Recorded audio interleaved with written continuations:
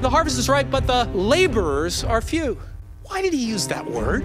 God goes to extreme measures to bring the lost to himself. The greatest gift you will ever give this world is your intimacy with God. The Father, Son, and the Holy Spirit are all three inside of me. I've got the power right now. I think what Jesus really wants is people to go. I want to be the answer to Jesus' prayer request. Welcome to the Fuel for the Harvest podcast. When this gospel of the kingdom shall be preached in all the world, then shall the end come. Hey everyone, and welcome to this latest episode of Fuel for the Harvest. This is Nathan. And this is Charlie. We're your hosts for today. And I find myself often in situations where making a particular decision is very difficult. So what kind of decisions are you talking about? Big decisions or schedule decisions. Like maybe you find yourself in this situation too. Like, hey, when I have something before me and both options seem right, but both are not possible, which one do I choose? Both are not possible? Both are possible. Oh, that makes more sense. Yeah, like when you're like deciding, hey, should we have kids or not? Right. Or when you're deciding, should I visit this country or that country? Right. Which is not necessarily what everybody's deciding, but those kinds of things. Which school should I go to? Yeah. Should I move to this new house? Yeah. To this new neighborhood? Which school should my kids go to? All these big life decisions. Yeah. Yeah. Should I get a new job? Yeah. Or I have two jobs ahead of me. Which one is the right one? Is it the one that pays more, the one that I like more? Or is it this other one like that I'm going to feel better in? Like, how do I decide these types of decisions? Yeah. Maybe if you're younger, like, who should I date? And where should I go to college? Yeah. What should I study at school? There's all sorts of decisions. Sometimes they're huge, life-altering, and other times it's like, hey, I have 2 camps to choose from this week. Which one should I choose? Yeah. The longer I live, the more I realize that as people living in the United States and really in much of the developed world, the question is never like, can I get an opportunity? It's more frequently for most people, which opportunity of the many opportunities should I take? So how do we make these kinds of decisions? What would be the godly way of going about it? Godly decision making. How do we approach decision making? I was thinking about this topic this week because I faced it myself. Yeah, makes a lot of sense. With where we're traveling, how long we're going. As I was praying, I had various things in my head, and they seemed conflicted at first, but it ended up there was a resolution. So just for context, Charlie and I are getting ready to fly to a country in the Middle East, and we were trying to get visas for this country, and my visa comes through weeks ago because I applied weeks earlier. Well, mine was delayed much more than yours, even That's considering. True. I had to wait almost 2 months now to get mine from my application. Yeah, I think mine only took like 4 weeks. So anyway, whatever the case. So Charlie, we're trying to decide, should one of us go if the other one can't go? And if only one of us goes, what should the other one do? Because we have this time period, and Charlie's thinking, is God trying to prevent me from going? So there's just like a whole long list of decisions. Or is Satan stopping me from going? I mean, there's those factors. Yeah. All are possible. Yeah. God may be saying don't go. Satan may be saying don't go. Paul had that in Thessalonians. We've talked about it before, where he said, I, Paul, tried to come to you again and again, but Satan hindered us. Yeah. The group that he was traveling with. Right. And so that's possible too. But it made me pause, it made me process, it made me pray more about it. And so it made me start wondering, how do most of us make decisions, and what's the best method? Do we just decide? Mm-hmm. Like, well, I just feel like this, so I'm going to do it. Now, most of us say, no, that's not wise. Like, we shouldn't just take the gun out and just hip shot. Like, we're just going to shoot, and wherever the bullet lands, that's what my decision is. Although I feel like many of us, like, we don't want to do that, but many of us end up doing that by just the sheer lack of, like, well, I don't know what I'm supposed to do, so yeah. I think that ends up happening, maybe especially with smaller decisions. Yeah. Bigger ones, I think we pause a little longer. Sometimes we just aim or don't aim and shoot anyway. But do we just act, or do we take it a step further? Yeah. We know the scriptures and we know godly principles. And do we just act based on our knowledge? Let's just act. I'm going to do it with the knowledge I have. Is that the right way? Or should we seek wise counsel and ask others' opinions? And do we do what they say? Okay. Regardless of how we feel. Yeah. Or what if they conflict? Then what? So And- so the options so far are go with your gut, basically, or just do it. okay, Then you've got knowledge of godly principles. okay, So just go based on your prior knowledge of God's word. okay, Then- or wise counsel. yep, Okay, and do exactly what they say. gotcha. Or what happens if wise counsel conflicts with what you feel or with each other? Then that's another factor. Or should we cast lots? I mean, we see casting lots in the Bible. That's true. I mean, Gideon famously puts out a rug. I don't know if I'd consider that casting lots. Well, but, it has a vibe of casting, let's call that, seeking a sign. yeah. Should Yeah. we seek a sign? There's another one I hadn't There you thought go. of.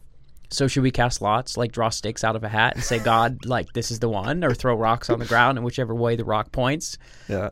Or should we seek a sign? God, give me a sign. Mm-hmm. That's another interesting one to throw in. Do we pray? Do we just pray and then decide based on knowledge, or do we pray and wait for God to speak to us? And which one of these is right? Which one is wrong? Is it all of them? Is it none of them? Man, Like, there's a lot of factors here. So I just thought this would be a worthy topic, and I would propose, maybe there's more, but I would propose 4 dangers of decision-making and 4 steps to godly decision-making. Sweet. So the dangers, I would say, well, let's start with the dangers. What do you think? Yeah. So the first danger that I see would be you're paralyzed until you hear something from God. Yeah, that makes a lot of sense. So basically the premise is because you so deeply desire to do what God's calling you to Yes. do, but you can't discern what What he's is, saying. so you end up doing nothing. Exactly. Yeah. So I've heard a lot of people say, I can't do anything. I can't go here. I can't go. I'm going to stay at home. I'm not going to go to either camp. I'm not going to go to any country. I'm not going to tell my neighbor about Jesus. I'm going to do nothing. I'm not going to go to college because I don't know which one to go to, and God hasn't told me yet. Right. I mean, that's a huge danger. I know that I've personally struggled with that. It's been nice having a friend like you who's kind of a gung-ho, go for it no matter what kind of guy, because that helps my very, like, almost passive, but more like just super reserved decision-making style actually make decisions. So that it works good.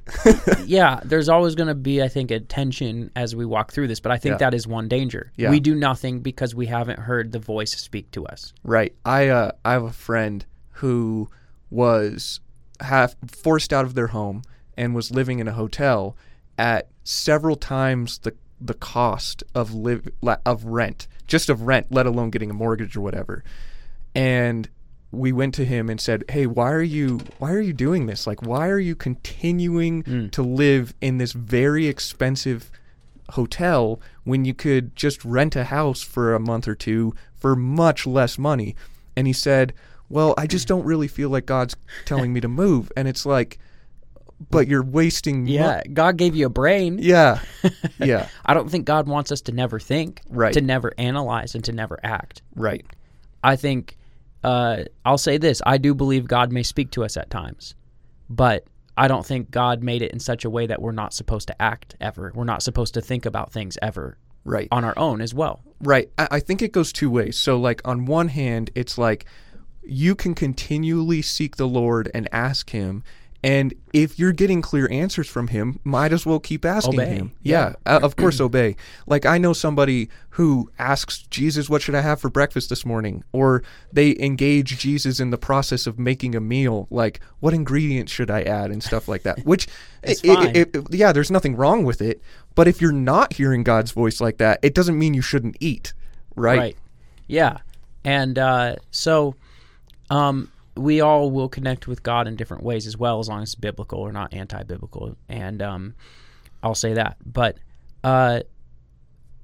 I'll say I think there's a great example of this in Scripture, Acts chapter 16. Paul, I believe, let's say this. Let's start off early in Paul's life. He has a clear call from God to proclaim the gospel to the unreached. It's always been his ambition to preach where Christ is not yet named. God called him to the Gentiles to be a light. Clear. How he walks out that calling is a whole nother story now. Does he decide? Does he pray about it? Does he just do it? Like, it gets to this decision making. He's got the big picture figured out and already decided, but now the day by day is ongoing decision making. And I think he had a mix of ways he went about it, but in Acts chapter 16, I think he just decided he was going to go to Asia. You know, Asia seems like a good place for the ends of the earth. Let's do it. Yeah, let's take the gospel where it hasn't gone before. Yeah. And he tried. I think he also listened to God in prayer.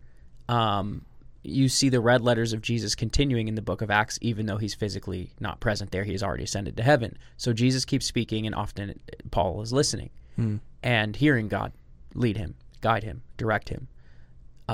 We could call it spirit-led decision-making, directed.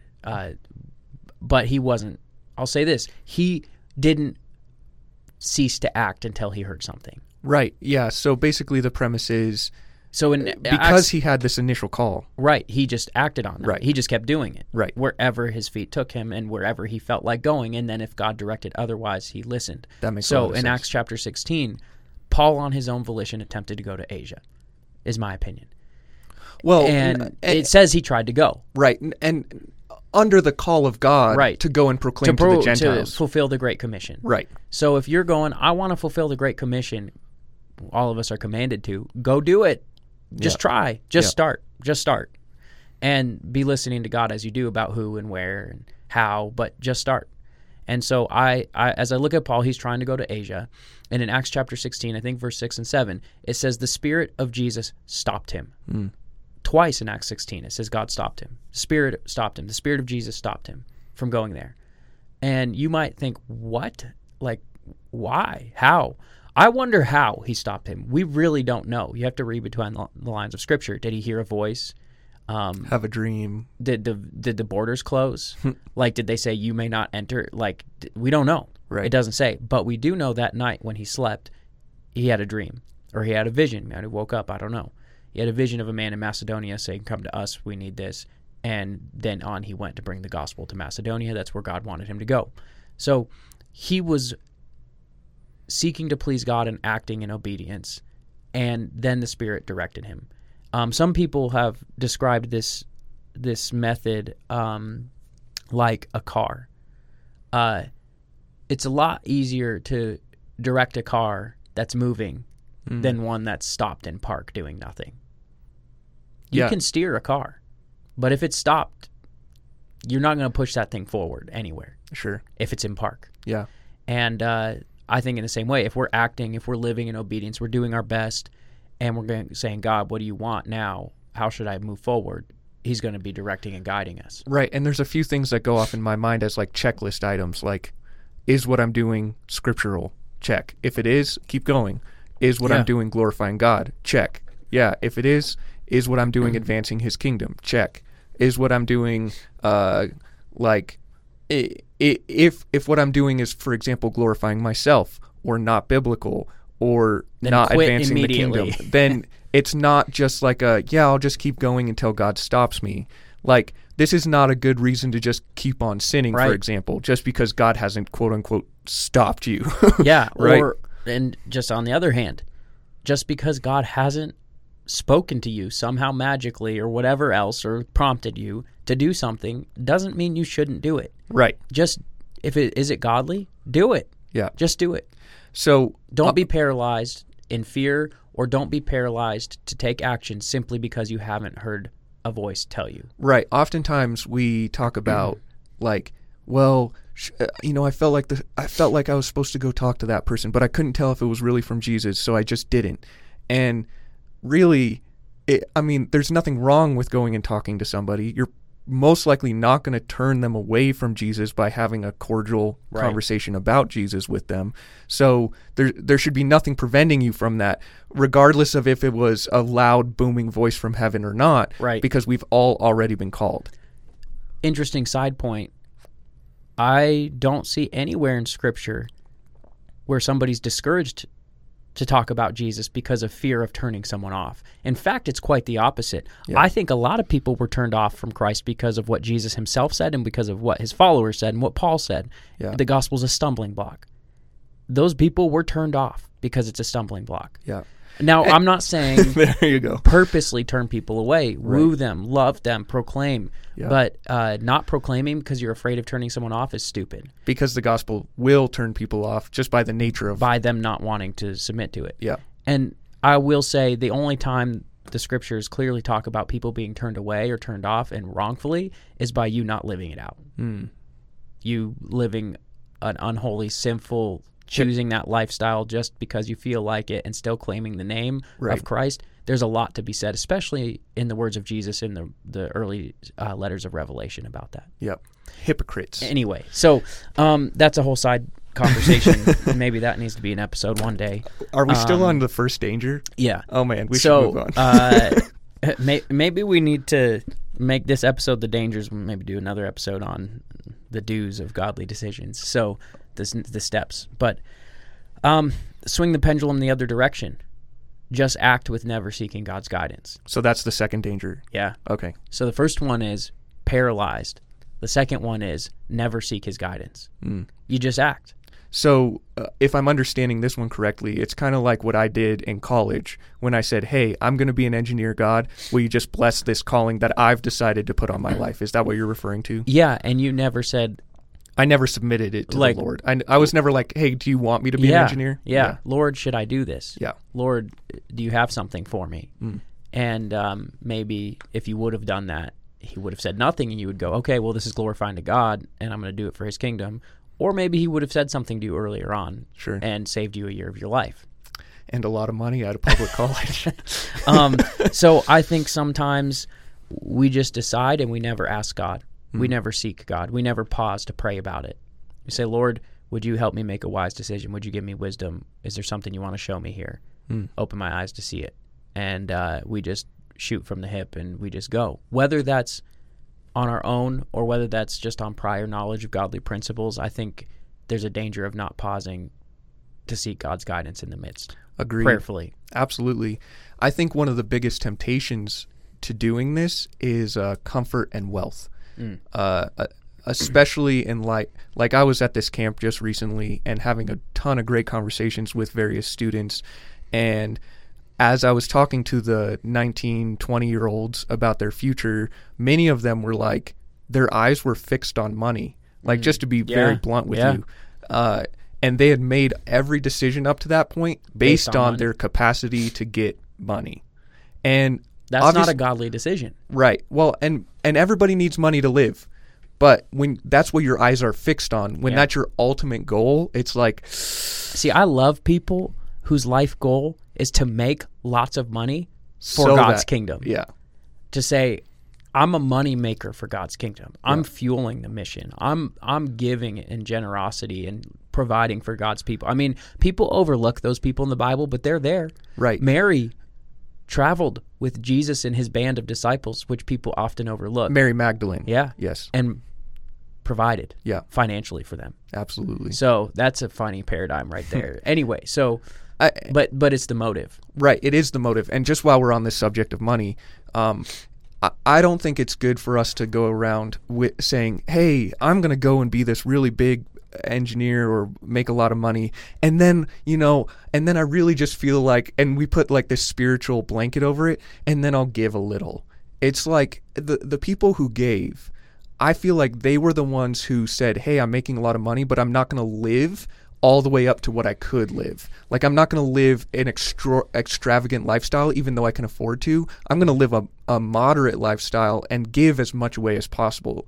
And I'm not saying that, like, that's a requirement. I'm just saying those are the people that, like, when it comes to saying, hey, I'm going to be a maker, I'm going to make money for the sake of God's kingdom, that's the mentality that they have. Right. It's not like, hey, I'm going to give my 3%. It's like, hey, I'm going to give as much as I possibly can as a conduit. Those people may be giving, I don't know, 10, 20, 30, 40, 50, 60%. Right. Even living off their 30, 40% could be considered to some extravagant living. And honestly, I don't have a problem with that. Sure. Because Paul writes in Timothy, or is it Philippians? Shoot. Yeah, it's end of Philippians. He's learned the secret of being content with little Yeah. And with much. And in the same passage, forgive me for not remembering this reference. It might be the end of Philippians or one of his letters to Timothy. But in the end, he's talking about riches, and he's talking about wealth, and he's talking about the wealthy people. And he doesn't say it's a problem. In fact, he says, God gave this for your enjoyment. Right. Which is a crazy, shocking statement. The problem is when it's the love of money. Right. Right. So- Which is like the case with the rich young ruler. The Yeah. reason he went away sad is because he loved money more than he loved Jesus. Right. Yeah. And so God's given it for enjoyment. So I have no problem with people enjoying the money God's given them. Right. And they want to buy a dirt bike and have fun. Go do it and have fun. They want to take their kids to the movie theater and buy the movie theater out and have a fun birthday. Go ahead. Sure. But hey, are you being generous? Are you loving God's people? Are you advancing the mission with what you have? Anyway, that's a whole nother topic Sorry, right there. I didn't mean to get us off on a major.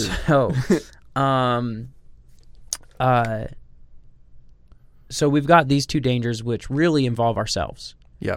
I don't do anything because I haven't heard God, or I do everything without seeking God. Mm-hmm. We got to be in the middle of those. The second two dangers revolve around other people. So, interesting enough, in the scriptures, when people would cast lots, to bring us back to, should we cast lots? That was always done in a community thing. They're like, all right, let's get together and let's cast some lots. So for those who might not know what casting lots is, can you give a brief description? Basically, it'd be like a little group of rocks that they'd throw on the ground or pick one out or whatever, and whichever one was the decision they were going to make. So basically, it was kind of like a random... Or draw a stick out of a cup. So the modern equivalent would be short straw. Whoever draws the short exactly. straw. Yeah. So it's kind of it's a thing like that. And you see this happening in the Old Testament and in the New Testament. It was a common way that they made decisions and said, must be God's will. Mm-hmm. The soldiers, funny enough, the soldiers who were crucifying Jesus cast lots for who was going to get his garments, which is just a crazy paradigm. But this practice was also a practice that the followers of Jesus used. You see them casting lots for who's going to replace Judas, the one who betrayed Jesus. Well, who's going to be the other apostle leader right now? Let's cast lots to find out. And they're like, well, this guy seems pretty cool. Let's cast lots. Yep, it's him. Sounds good to us. And then something interesting. After that point, you never see them cast lots again. And so there comes a point in the scriptures that where historically they stop. Yeah. And so should we cast lots? Well, after Acts chapter 2, nobody casts lots ever again that we know of. Well, it's not written in the New Testament. It's not there. Yeah. It's all over the place before Acts chapter 2, but it just ceases. And I actually think the author, inspired by the Spirit, wants us to see that. Because what happens in Acts 2 changes everything. The Holy Spirit came to dwell inside of them and fill them. So Acts chapter 2 is Pentecost. Yep.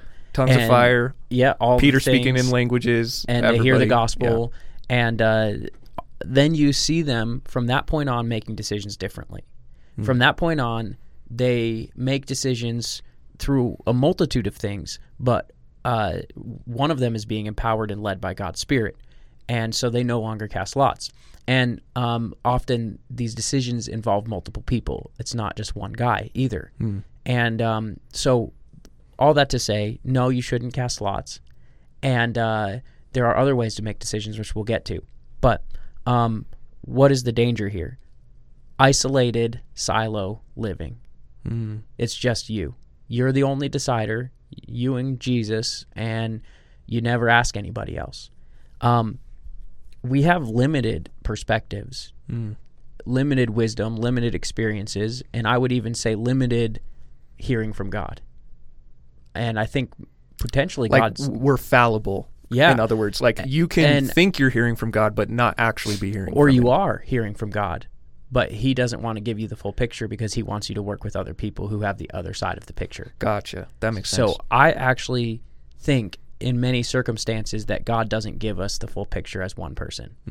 that he intended for us to work together, and therefore he gives pieces of the picture to different people.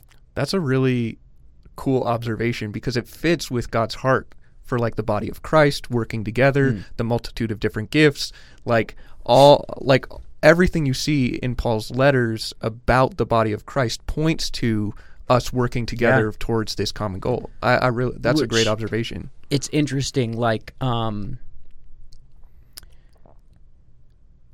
in Acts 15, they had to make a serious decision, the Jerusalem Council, about the gospel and what practices were going to be included or not, particularly circumcision. Yeah. Yeah. And their end statement is, it seemed good to us and the Holy Spirit. It required a group of them, not a single person. And also you see the New Testament church, some brings a prophecy, someone else brings a tongue, someone else brings a revelation, or someone an interpretation else brings of tongues. an interpretation, someone else brings a song, someone brings a hymn. Whatever you think about all these things, each person had something to bring to the table from the Spirit, from God. And so I think there's a danger in living isolated, silo living. We do it alone. We do it solo. We do it independently, and we never ask anybody else's opinion. Proverbs is packed full of saying, seek wise counsel. Find out what other wise people say. Yeah. Now, and also quiet yourself. Yeah.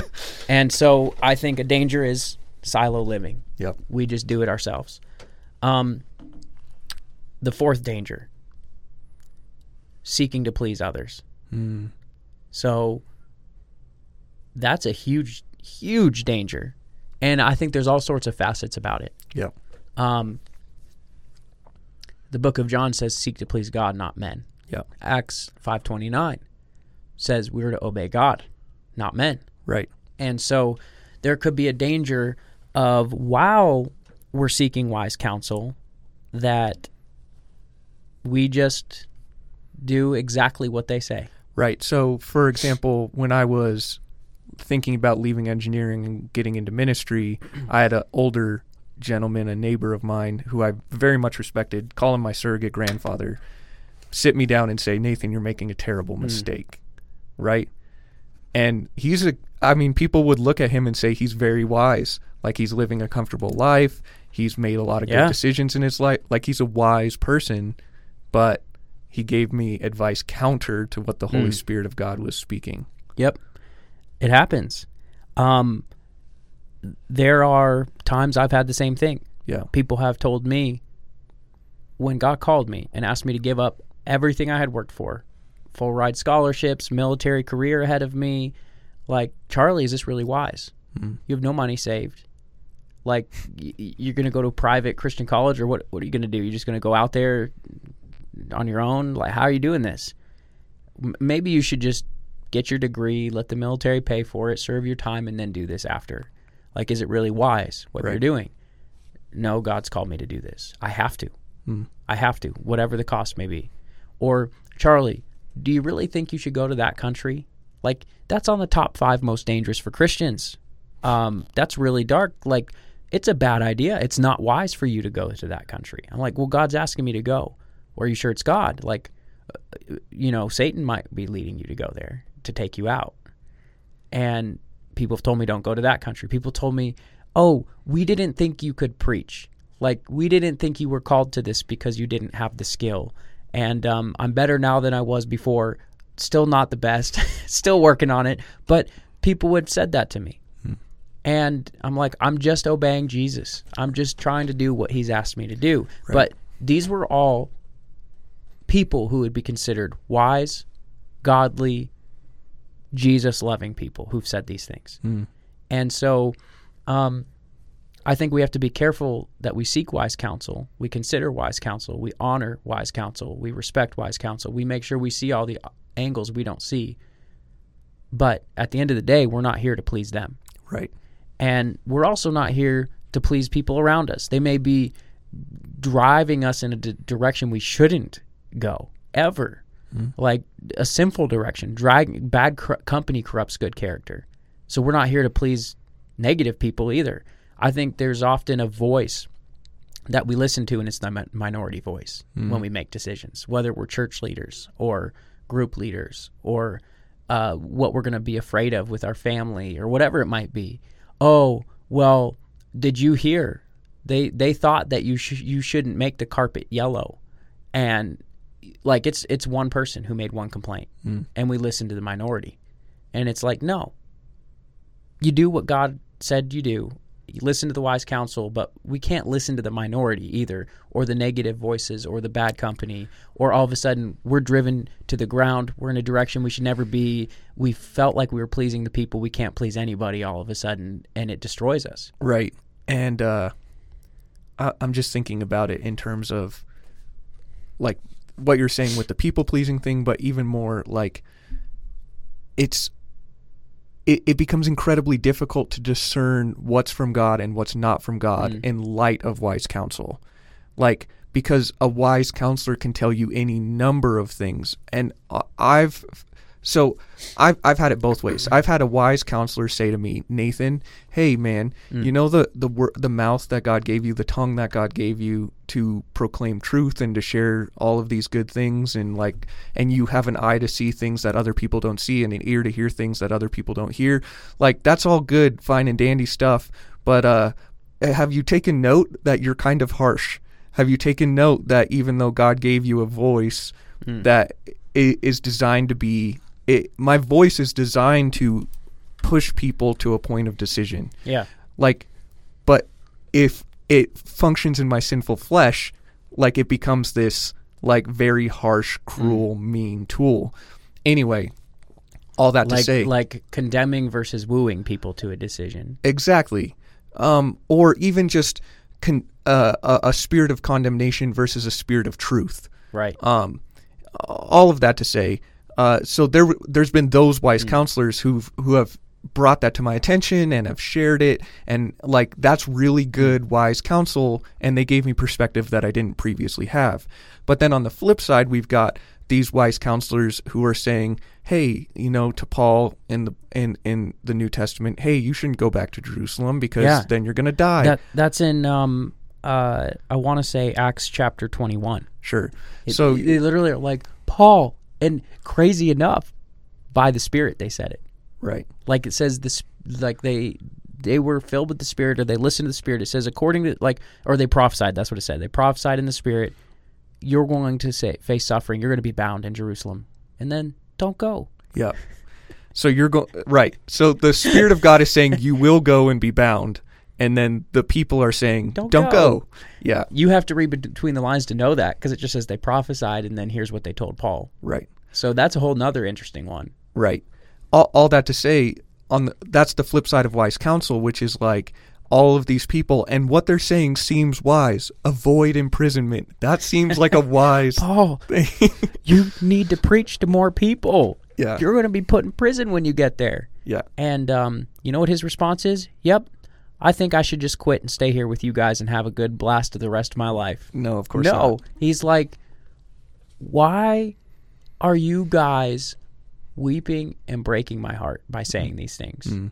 Like, I am ready not only to be bound, but to die in Jerusalem for the name of the Lord Jesus. And then it says they, because he was so stubborn, it says that they gave up trying to convince him. Right. And they said, let God's will be done. So what are the tests for wise counsel? Yeah, that's a good question. I think, one, make sure that they're wise counsel and not negative voices. There you go. So what does that mean? Are they people who are in God's word regularly? Are they going to church and being filled with truth? Do they love Jesus? And not just are they going to church, but are they a Engaged. contributing member Yes. of the body of Yes. Christ? Yeah. Are they engaged in the local church? Is the Bible their authority, that they read the scriptures regularly, ultimately pointing to Jesus, our ultimate authority? Yeah. Do they love Jesus and desire to be up close to him? Do they have a track record of obedience to Jesus in their life? So, hey, are they sharing Jesus with other people? Are they loving people? Are they living out the good news of Jesus? Because if not, they may have a strong voice, but they may not be wise counsel. Right. If they have zero experience in following Jesus in any of these areas and they're telling you something, just say, okay, take it with a grain of salt. Like, maybe they don't know. Yeah. And they're just trying to say something to you. But at the same time, make sure you listen with humility, I think. Look for those people who have walked farther down a Jesus trail than you have a couple more gray hairs than you have, and say, hey, what has this looked like for you? Can you help me out here? And in my experience, those wise counselors don't come to you complaining. They also don't typically come to you in a harsh, cruel, or manipulative way. They oftentimes come to you in humility and care and compassion. And those conversations often begin with, listen, man, I love you deeply. I wouldn't share this with you if I didn't love you deeply. And I'm seeing this in your life, and you might consider. Listen to those voices. Those are very wise counselors. And Proverbs, and it's not exactly like that, but it's true. Well, you know what Proverbs says in response? The wise man thanks you when you rebuke him. Yep. So if you want to be a wise person, thank those people. Yep. Whatever you do with it, thank them. Now, I think on the other hand, that won't always happen. People won't always come to you, but you should seek out wise counsel. Yeah. Go to some trusted, godly people that you know are living it out and say, hey, could you prayerfully consider this? What do you think? Let me know what you think. Yeah. And dangers. Would seeking signs be one of the dangers? Are we going to add that? Or is that in next episode? That's between the two. All right. So I don't know. Let's hit it for 5 minutes. Here's the danger of seeking signs. You can read a sign in whatever way you want. Yep. And this is what I've continually seen time and time again. People are like, Jesus, please give me a sign. And then they see something, and there's no pre-agreed upon what does this sign mean or anything like that. I've had people say, God gave me a sign to pursue a married woman as a man. Or what was that sign? That she was attractive to you? Right. Like, I mean, I've had people say, God gave me a sign that it's okay to get flat out flying drunk all the time. I mean, people will... Why? Because the open sign turned on at the bar when you were hanging out outside? Right. I mean, people will manipulate and use signs. If you're one of those people out there who's like, God gave me a sign, I encourage you strongly to question it to the nth degree. Like Gideon seeks the Lord and gets signs, and God speaks to him in that way. I'll be honest with you, in the early days before I really knew that God still spoke and I didn't really understand his voice or what it sounded like or what it felt like, I sought a sign. And I was like, all right, Lord, if these 3 things happen, I'll know that you want me to drop out of engineering school and get into ministry. And all 3 of those things happened. Yeah. So I won't say... God, it's not like he can't. Right. I won't say he wouldn't ever. But I will say, with extreme caution, and be extremely timid and be extremely specific. Yeah. I have another example which was not specific. Yeah. So... I was praying about our trip and work for North Korea, and I was like, Lord, some people think I'm crazy. Like, do you really want me to go? Could you give me a sign that it's really you talking to me? I believe you've asked me to, but could you give me a sign? I didn't ask for anything specific. I just said, could you give me a sign? And I'm kind of thick-skulled, so I'm not going to see, like, the tree leaves falling on the ground as a sign. Yeah. Like, I looked up and I saw in the clouds like a rain cloud coming, and it was kind of dark. And North Korea is a dark place, so God must be asking me to go. Like, nothing like that, where it's like, okay, it was a rain cloud. Yeah. So I prayed this, Lord, like Gideon. I literally prayed that. Give me a sign that it's really you talking to me. Exact quote of what Gideon prayed. And the next day, my wife, who at the time we were just friends, we weren't even dating yet, we were just friends, we knew about each other, we were just friends.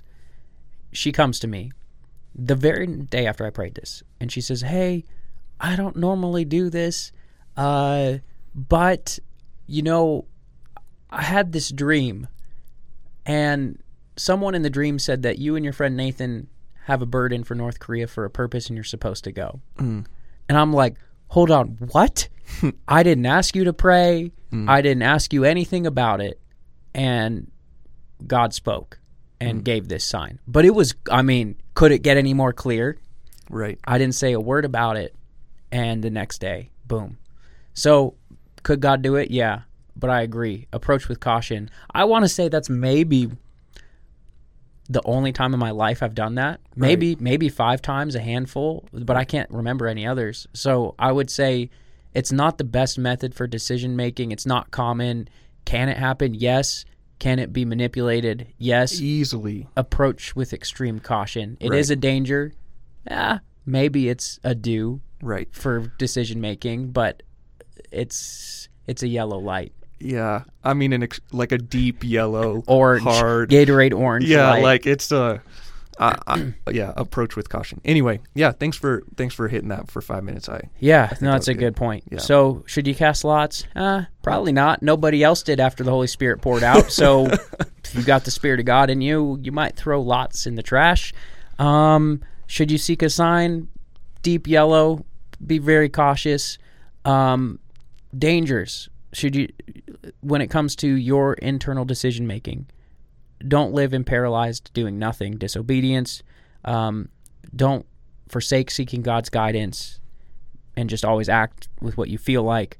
Don't do it alone, isolated, silo living, and don't make sure that your motive is not simply to seek to please the people around you. Those would be some dangers. I think that's pretty good. So you're probably leaving this going, that's great dangers. Now what the heck do I do? Well, listen in next week, and you'll get to hear. We're going to talk about what are the do's of decision-making, and not just any decision-making, but godly decision-making. With these dangers, how do we actually approach it? Sounds good. Well, thank you so much for joining this latest episode of Fuel for the Harvest. Don't forget to unsubscribe and resubscribe or like and share. We really, really appreciate all that. And if you ever have any thoughts or comments or questions, we'd love to hear from you at fuelfortheharvest@gmail.com. Hope you guys have a great rest of your day. God bless.